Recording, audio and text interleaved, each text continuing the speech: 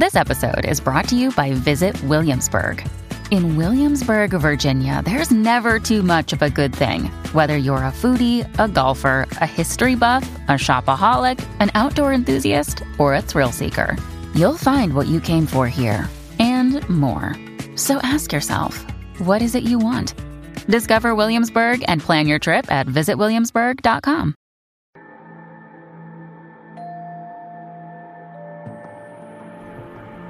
From about 15 years on up, a great deal of my thoughts were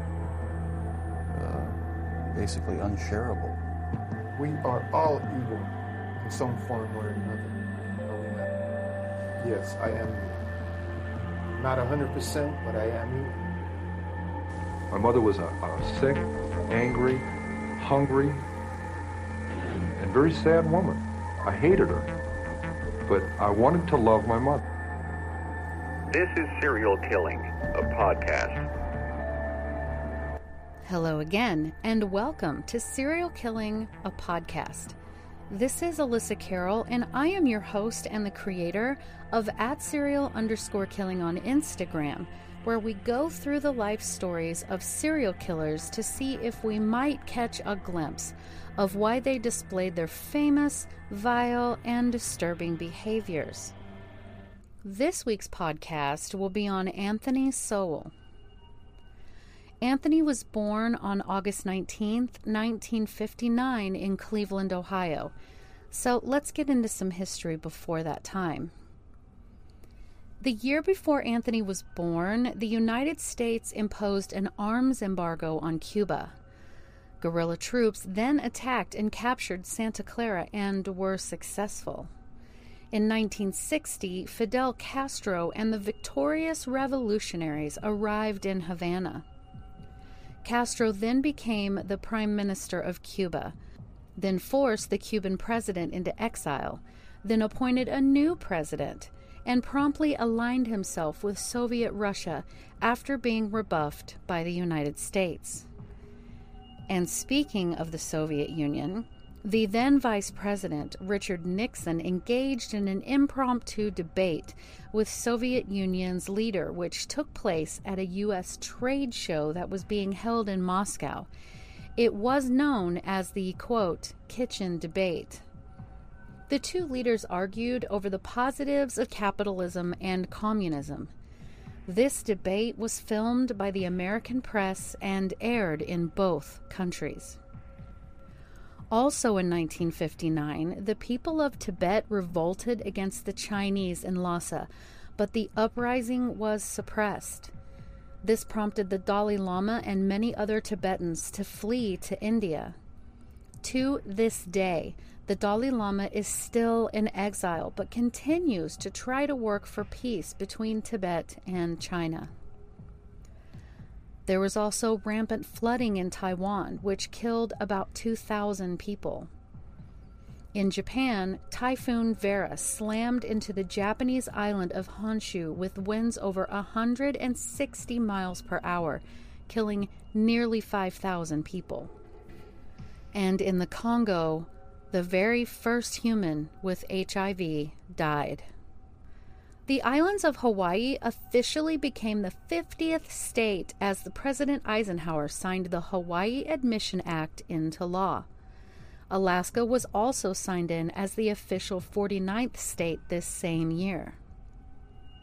Also in 1959, Abel, a rhesus monkey, and Baker, a squirrel monkey, became the first to survive a space flight after being launched from Cape Canaveral in the United States.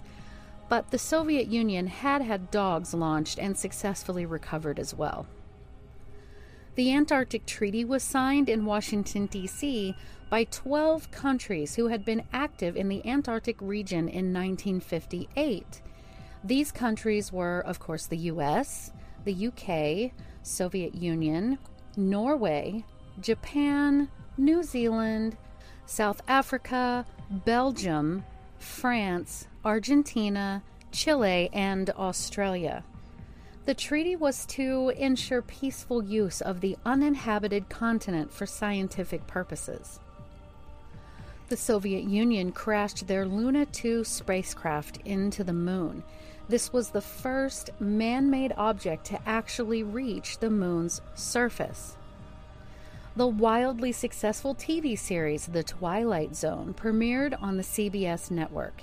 To this day, this show still ranks as one of the most unique and best-written television shows in TV history. Popular movies at the time were Sleeping Beauty, Ben-Hur, and Some Like It Hot.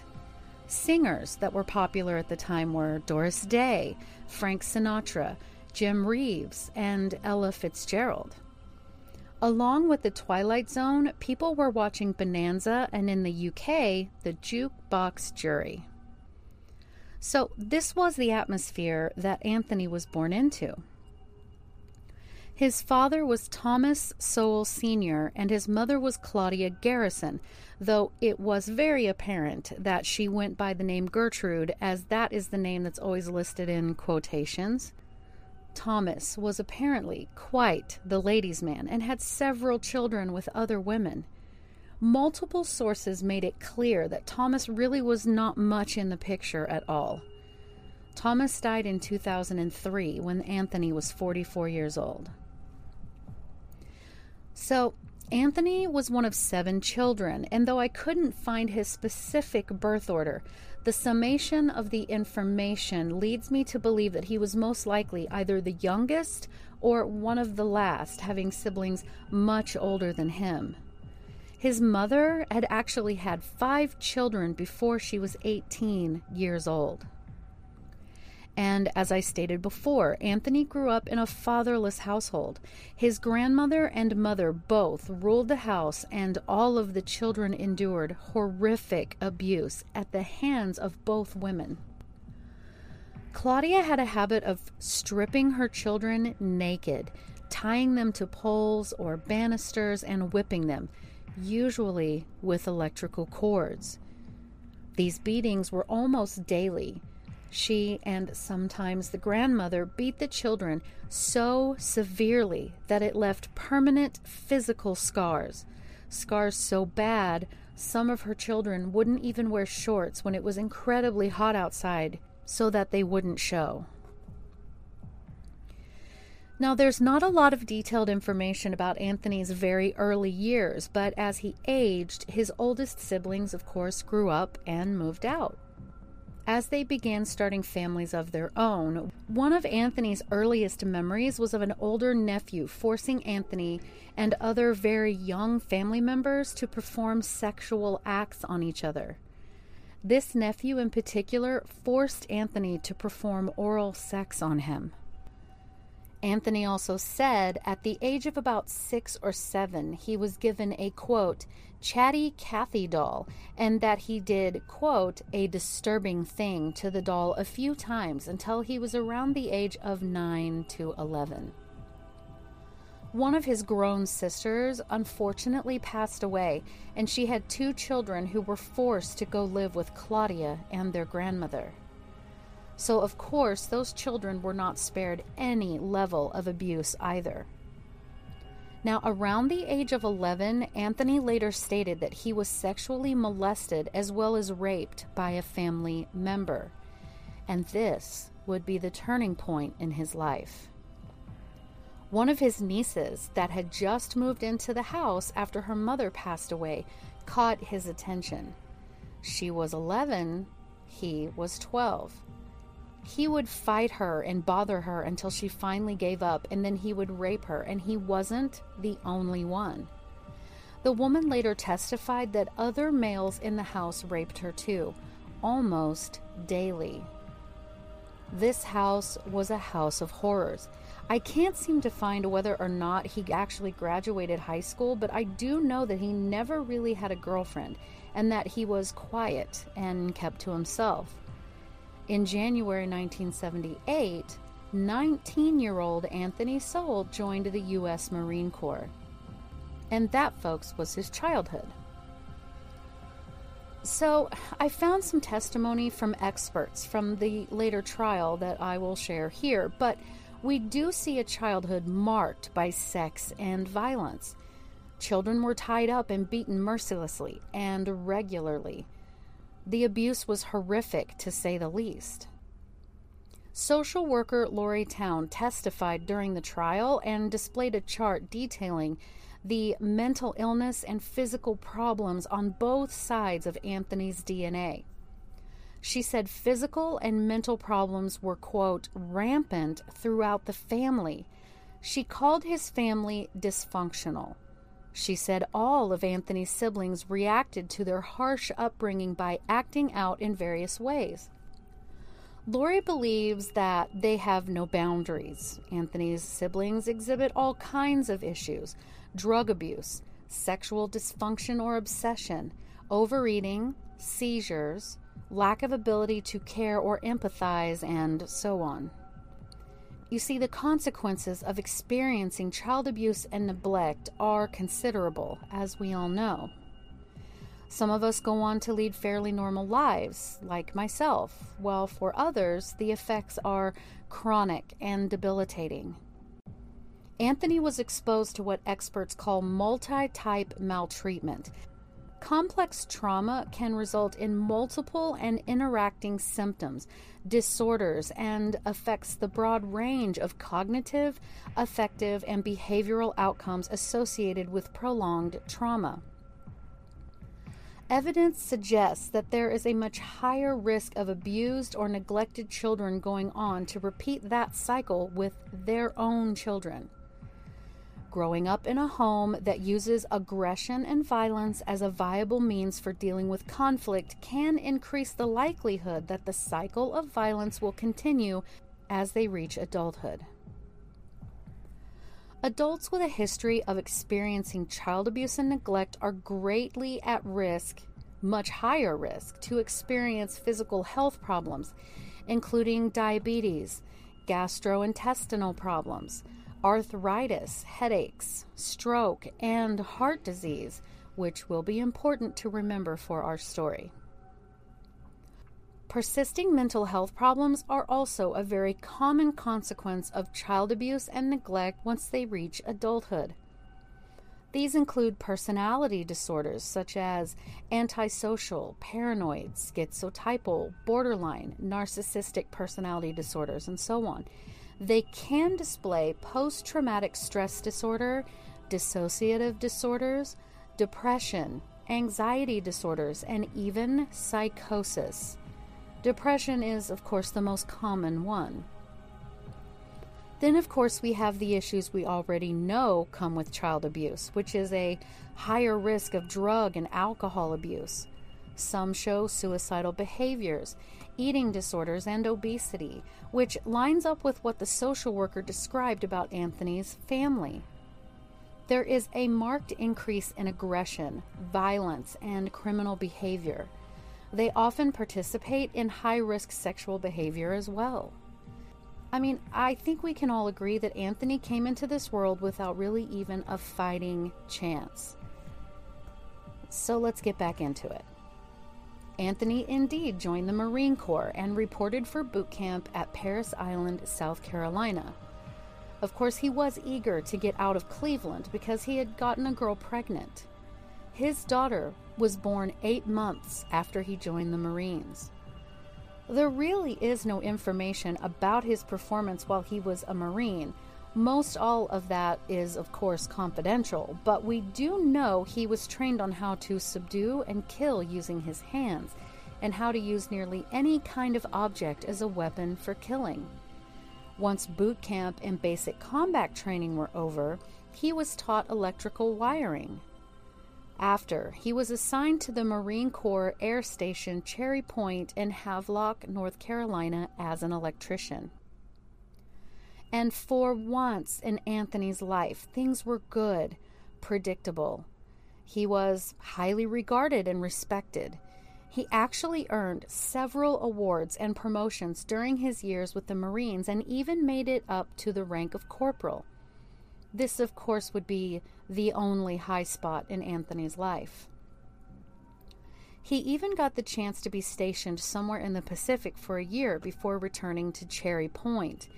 He met a fellow Marine named Kim Lawson, and in September of 1981, the two got married.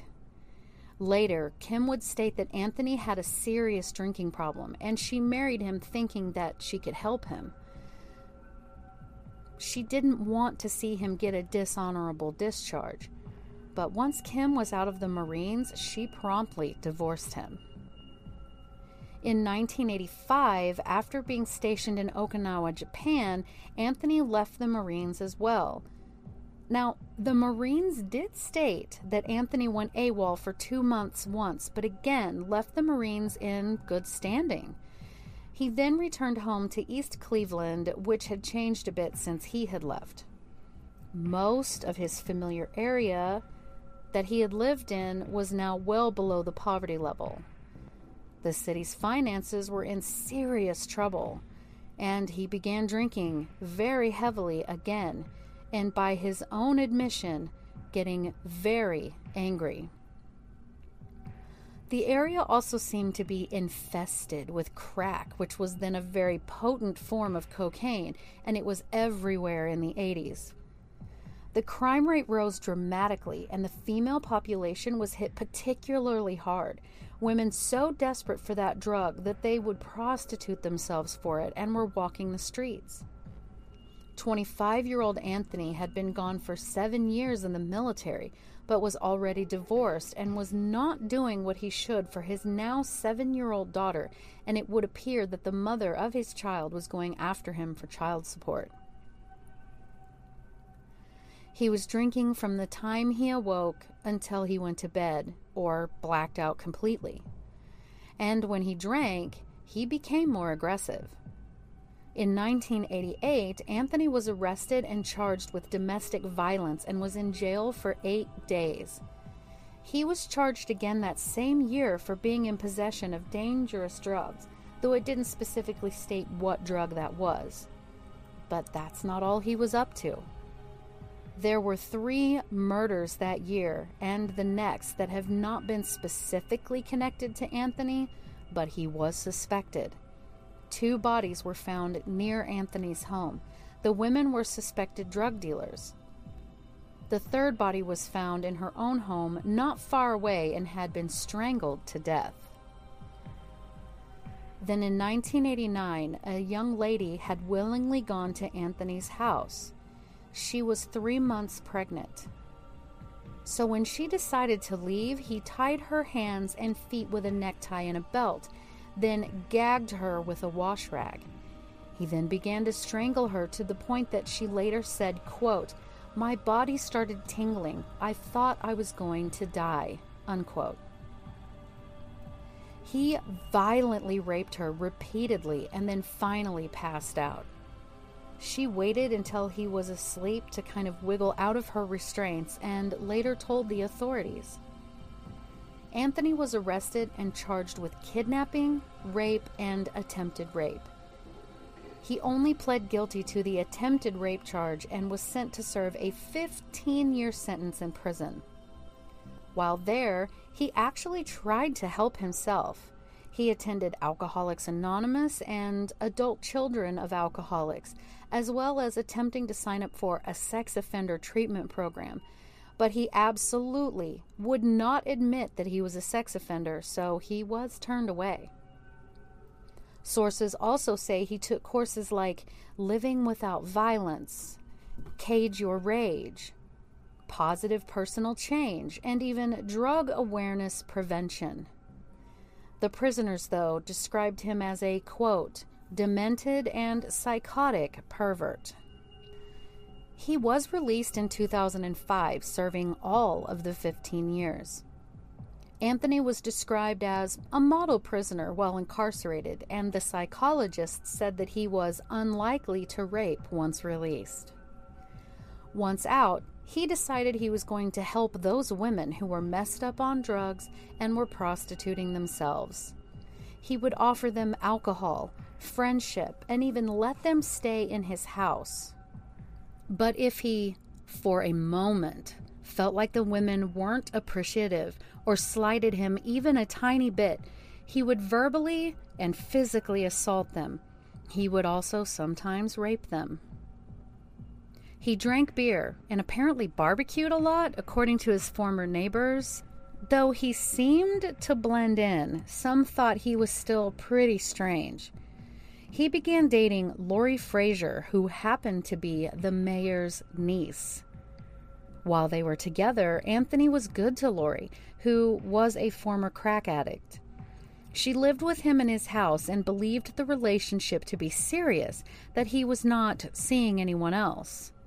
However, he started a dating profile on a website for fetish seekers, stating he was a, quote, dominator looking for a slave to train, unquote. He remained active on this site until his final arrest. In 2006, he got a job in a factory and was described as a good employee. He did suffer a mild heart attack while on the job, but returned to light duty after he was cleared. Just a year later, Anthony didn't bother to show up for work for 2 days in a row, and he was fired. He started selling scrap metal to make money. The next year, he and Lori split up, but she said that she had begun to notice a horrible smell that was coming from his home. He blamed it on his mother, who was living there at the time, though she moved out in 2008. And Lori wasn't the only one that noticed. His neighbors were noticing it as well, but thought it was coming from a meat supplier business next to Anthony's house. Along with the smell, women, mostly addicts, began to go missing, and at an ever-increasing rate. The smell emanating from Anthony's house was getting stronger. Women reported that they went to his house where they would smoke crack, drink, which has been a proven combination that leads to aggression, and if he became disturbed in any little way, he would attack them and beat them and rape them while strangling them with a cord. But then, once he was done, it was reported that he became rather docile, offering them food and money. One woman disappeared in 2007. 5 in 2008, and 8 in 2009. As is the way of some serial killers, he had to kill more and more often to satiate his need for that lust. Finally, in September 2009, a woman went to the police stating she had been attacked and viciously raped and strangled with an extension cord by Anthony until she passed out. The police went to arrest him, but he was not at his house. Though I could not find out if they had obtained a search warrant for his house or how they legally gained entry, but they did, and the smell had to have been obvious. After a search of that home, they found 2 rotting corpses buried in shallow graves in his basement. 4 other deteriorating corpses were found on the 3rd floor of his house, heavily decomposed. They found 3 more bodies buried in the backyard and the very decomposed remains of a 4th woman as well. They also found a woman's skull in a bucket in the house. The bodies that weren't too far gone were determined to have been murdered by strangulation and showed ligature marks around their necks. They found Anthony 2 days later and made the arrest. He was 50 years old. Ultimately, Anthony was charged with 11 counts of aggravated murder, 74 counts of rape, kidnapping, tampering with evidence, and abuse of a corpse. He tried to use the insanity plea. But in July 2011, he was found guilty on all but 2 counts and was given a death sentence. He is currently on death row. When asked what triggered him to commit the murders, he said, quote, "I don't like people who hurt kids, especially women. Women are supposed to be our protectors over everyone else, but that's not the way it is," unquote. His house has since been destroyed. He was given the name the Cleveland Strangler. He has since apologized to his victims' families and is appealing his sentence. So I believe we have a case of nature and nurture here. His family, according to experts, had a history of violence, addiction, and mental illness. There is a sort of a gene for violence that is inherited through the mother that I've discussed in previous podcasts, and I think it's safe to say that that most likely applies here. He was also raised in a house where there was rampant and horrific child abuse, sexual abuse, and so on. So it shouldn't come as a surprise that he grew up to be a serial killer. All of the ingredients were there. But what do you think? Leave me a comment on Instagram at serial_killing, or a comment on YouTube under the same name of this podcast. I have a website, serialkilling.squarespace.com, and consider sponsoring the podcast. I have a Patreon. Every little bit helps. I appreciate it. And thank you so much for listening. I know that you could be listening to anyone else, but you chose me. Thank you so much, and have a great day.